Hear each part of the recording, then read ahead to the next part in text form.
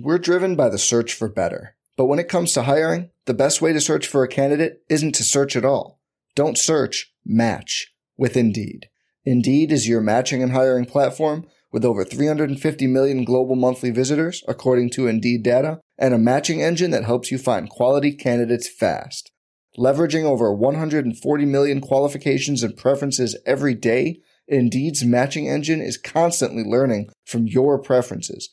Join more than 3.5 million businesses worldwide that use Indeed to hire great talent fast. And listeners of this show will get a $75 sponsored job credit to get your jobs more visibility at Indeed.com/Blue Wire. Just go to Indeed.com/Blue Wire right now and support our show by saying you heard about Indeed on this podcast. Indeed.com/Blue Wire. Terms and conditions apply. Need to hire? You need Indeed. Today's episode is brought to you by Cars.com. With over 2 million vehicles and 50,000 more added every day, Cars.com will match you with the perfect car for you, your budget, your life, your style. And if you're ready to say goodbye to your current car, Cars.com will get you an instant offer to cash it in. Just start by entering your license plate and get matched with a local dealer who will write you the check. So whether you're looking to buy or sell, just go to Cars.com. It's magical. Hello, friends. It is Kirk Henderson of Mavs Moneyball. I'm joined on Mavs Moneyball After Dark tonight by one of our newest contributors, Matthew Phillips. Matt, how are you tonight? I'm wonderful, excited about the Mavs' success. It's been fun. So we're recording, just for full disclosure. I'm not going to post this. It's Wednesday night. I'm not going to post this till like Thursday afternoon, but I wanted to kind of talk about the Mavericks while I was still in like sort of a borderline state of delirium. But before I start to overanalyze all the stuff that's coming up next. So, just with, let's see here, we've had about, I don't know, like 20-ish hours to process all of this. So what are your kind of more evolved thoughts since we've gotten away from the game and not quite so into the middle of the hype? The first thing for me is that the Clippers' answers would terrify me if I was a Clippers fan, because they're very similar to a lot of the things the Mavs say during the regular season that drive me nuts, where they have essentially been like, well, we'll see if they keep making shots. It's not really anything we're doing wrong. It's just bad luck. They're making threes. What can you do? Just kind of throwing their hands up. And if their plan is really just, we're going to keep leaving people wide open and hope they miss, that's not a great plan. No, there's some real. It's the post-game quotes, and we'll probably get some more during media day on Thursday. So by the time you're hearing this for like your drive home Thursday afternoon, you'll have heard some more things probably from Ty Lue or from Rick Carlisle or Paul George or Kawhi. But hearing them on last night, it's Paul George just has a knack for saying the wrong thing. And I can relate to that, but it's very confusing to hear where they're coming from, because they don't seem to have a plan to stop Luka. And as this game goes along, it's like they're getting more and more exposed, because when Marcus Morris had picked up his sixth foul last night, they didn't know what to do. And that, I suppose they should probably be excuse me, they should really be pushing over screens more. That's kind of the thing that stands out the most to me, is that they don't really fight over any, I guess Beverly does a little bit, but Beverly's too small. And I mean that literally, not in the sense of like Luka, taunting him, but the rest of their wings just weren't very good at getting over Luka's screens. He picked out his mismatches left and right, and they just seemed fine with that. And so I do kind of understand the argument of, all right, the hot shooting is unlikely to continue. I mean, we said that after game one, and then it continued. But let's just go with that theory, I think, and kind of like talk it out. And if the hot shooting doesn't continue, but Luka is still able to sort of, slice and dice if the pace goes down some, if the Mavericks hit a few more free throws, there's no reason that they shouldn't be in every game that they play with the Clippers from now on, right? Yeah, so the thing with the hot shooting is, and this has been pointed out ad nauseum, like it's not like we're hitting contested jumpers.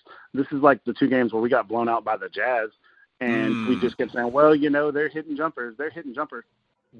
Other than Luka is taking some contested jumpers, and he has hit some ridiculous shots, like the one-legged fadeaway for the 2-for-1 that is one of the most insane shots I've ever seen. Yeah. But that being said, everyone else is getting wide open practice gym jumpers.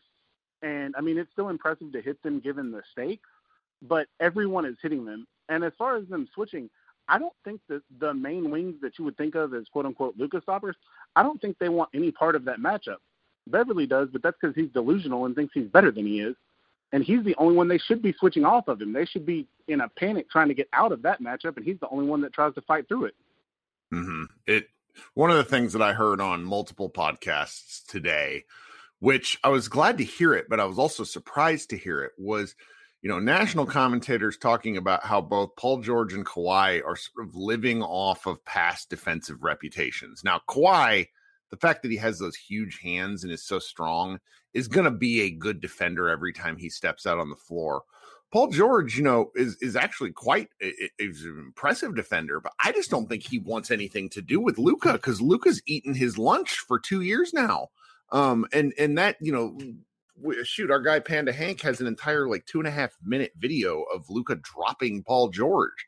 And so I don't really know what the answer could be. I sort of think they should probably try to start Rondo and Batum, and play sort of a smaller-ish lineup, and because Batum did okay, and Rondo at least fights and isn't, he's a little bit of gamesmanship going on, but I just don't really see what they can do to deal with Luka specifically. So I'm curious to kind of hear your thoughts on this, because even though the Mavericks shot so well last night, I still feel like there were plenty of shots that just didn't go down. Like Dorian Finney-Smith shot the ball pretty poorly. I don't think Jalen Brunson has really brought his shooting A game to things yet. He's not really taken a lot of outside jumpers, but he's quite a good shooter when he decides he's going to be.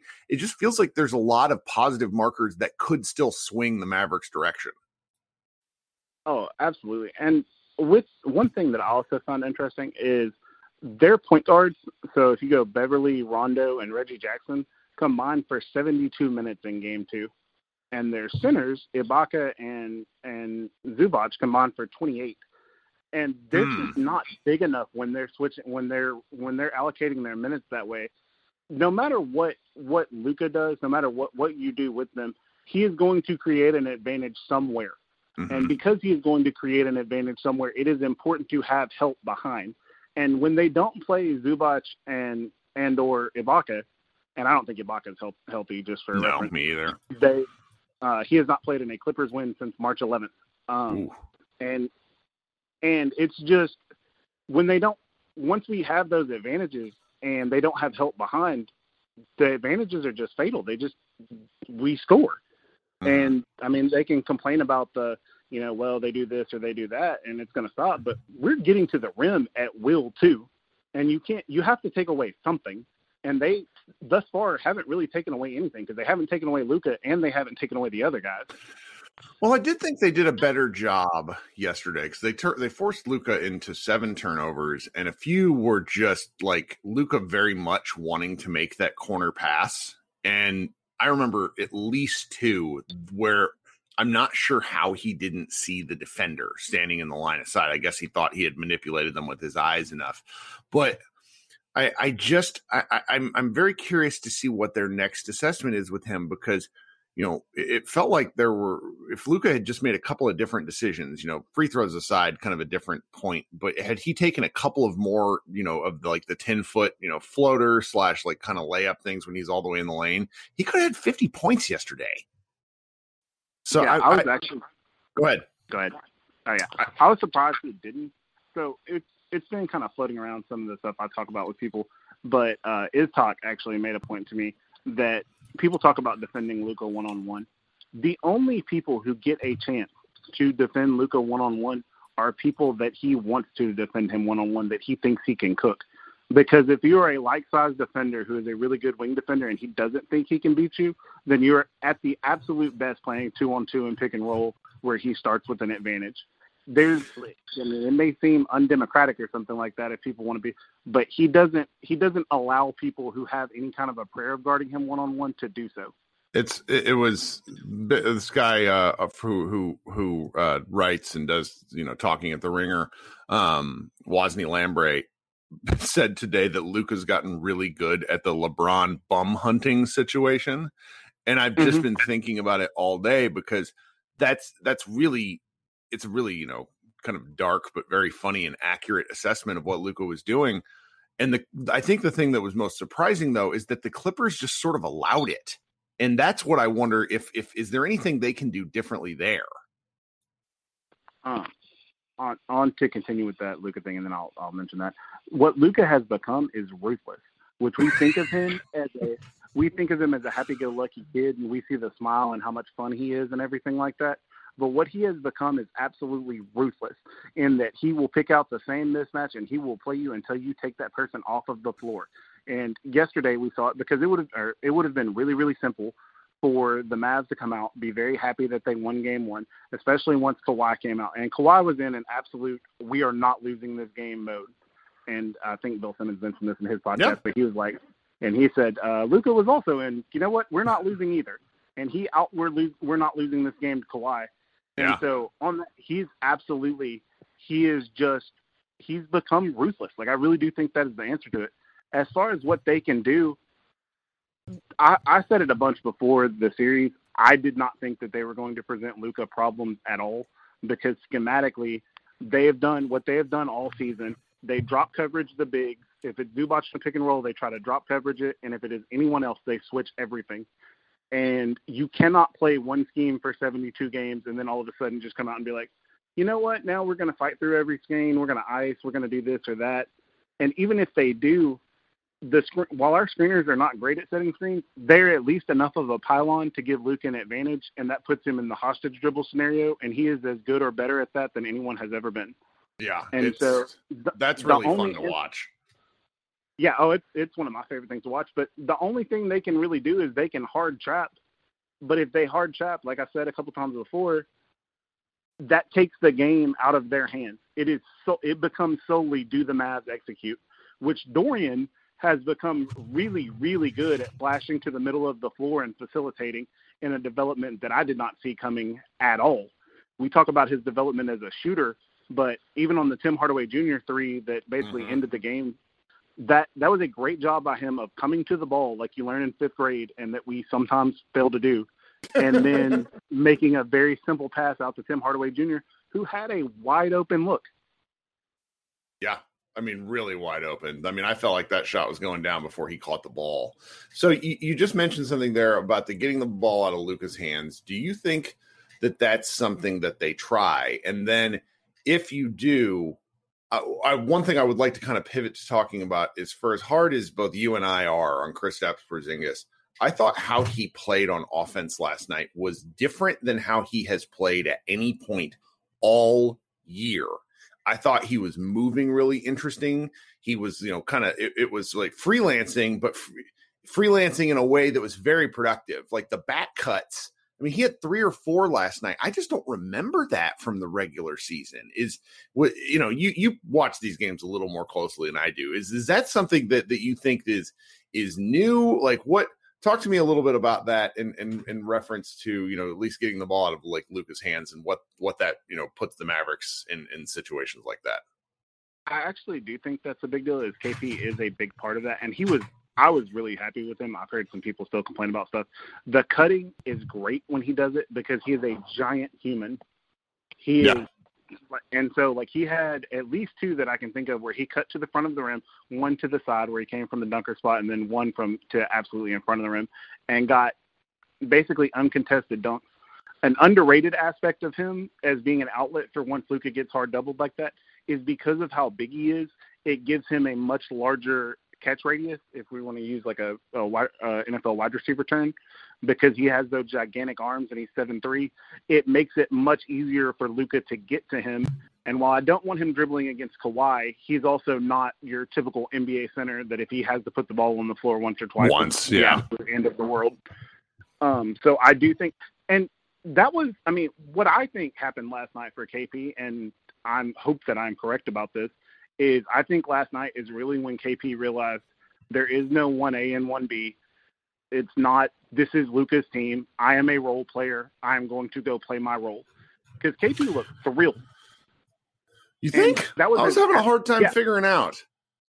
Oh, he looked absolutely thrilled. Like, if you watched him towards the end of the game, and I mean, I don't want to get too far into trying to body language read and everything. Yeah, but he's really easy to read. Like, yeah, he looked absolutely thrilled. He was smiling. He was cutting up. He was thrilled. You could see him talk a little smack after his dunks.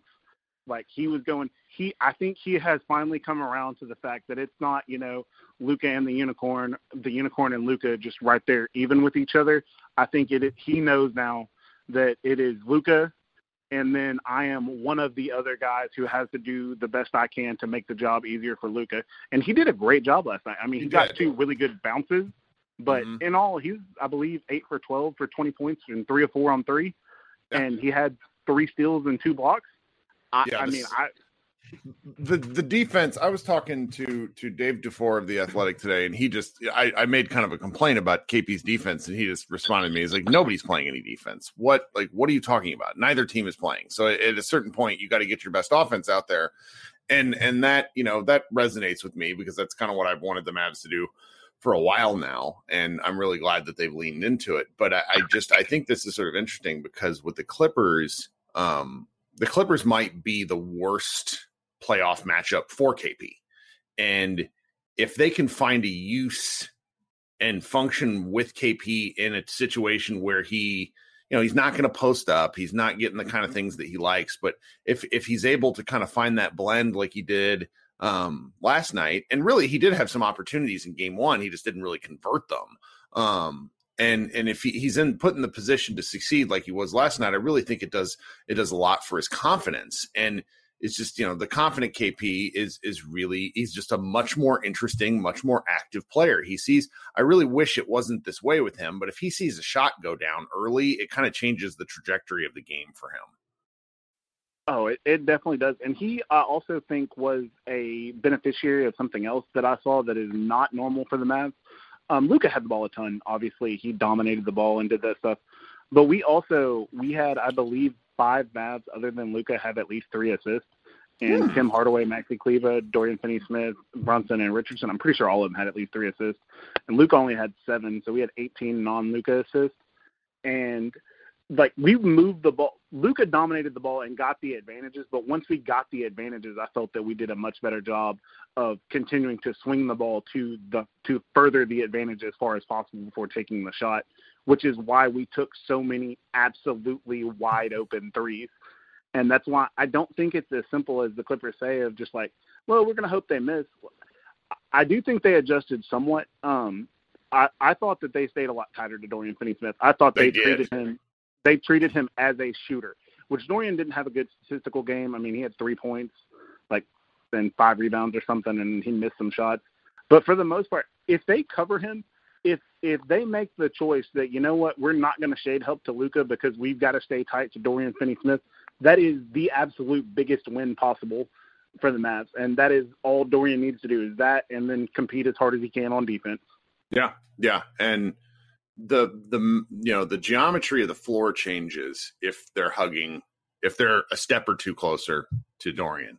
That has been, it's been the long kind of, I think back to my podcast with Jonathan Sharks before the Clippers series last year.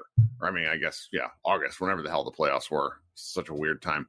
And he essentially was making the argument of the Mavericks are going to go as far as Dorian will take them, in the sense of, if he's uncovered and he can't hit shots, the Mavs are probably going to lose. But if he's covered even just a little bit, that's different steps for Luka, different angles, and it's really fascinating to see it. The first real glimpse we got of this, at least this season, was the Utah game where KP was out and the Mavericks just blew the doors off them because Dorian was hitting those open shots, and I'm really.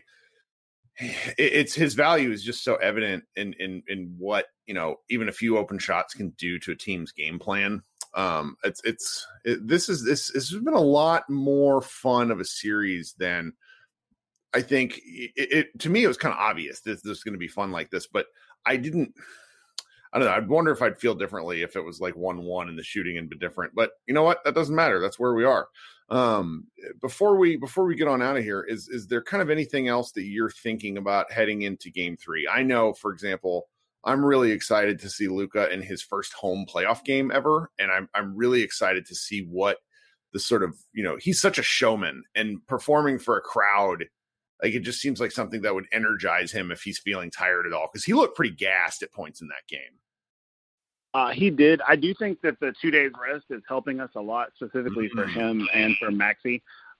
With Luka, I am both excited for that and mildly terrified because I'm a little worried that he is going to go into the game trying too hard to put on a show. Sure. And that because there are times when he has really simple plays that he can make, and he has, like you said, a lot of showman in him.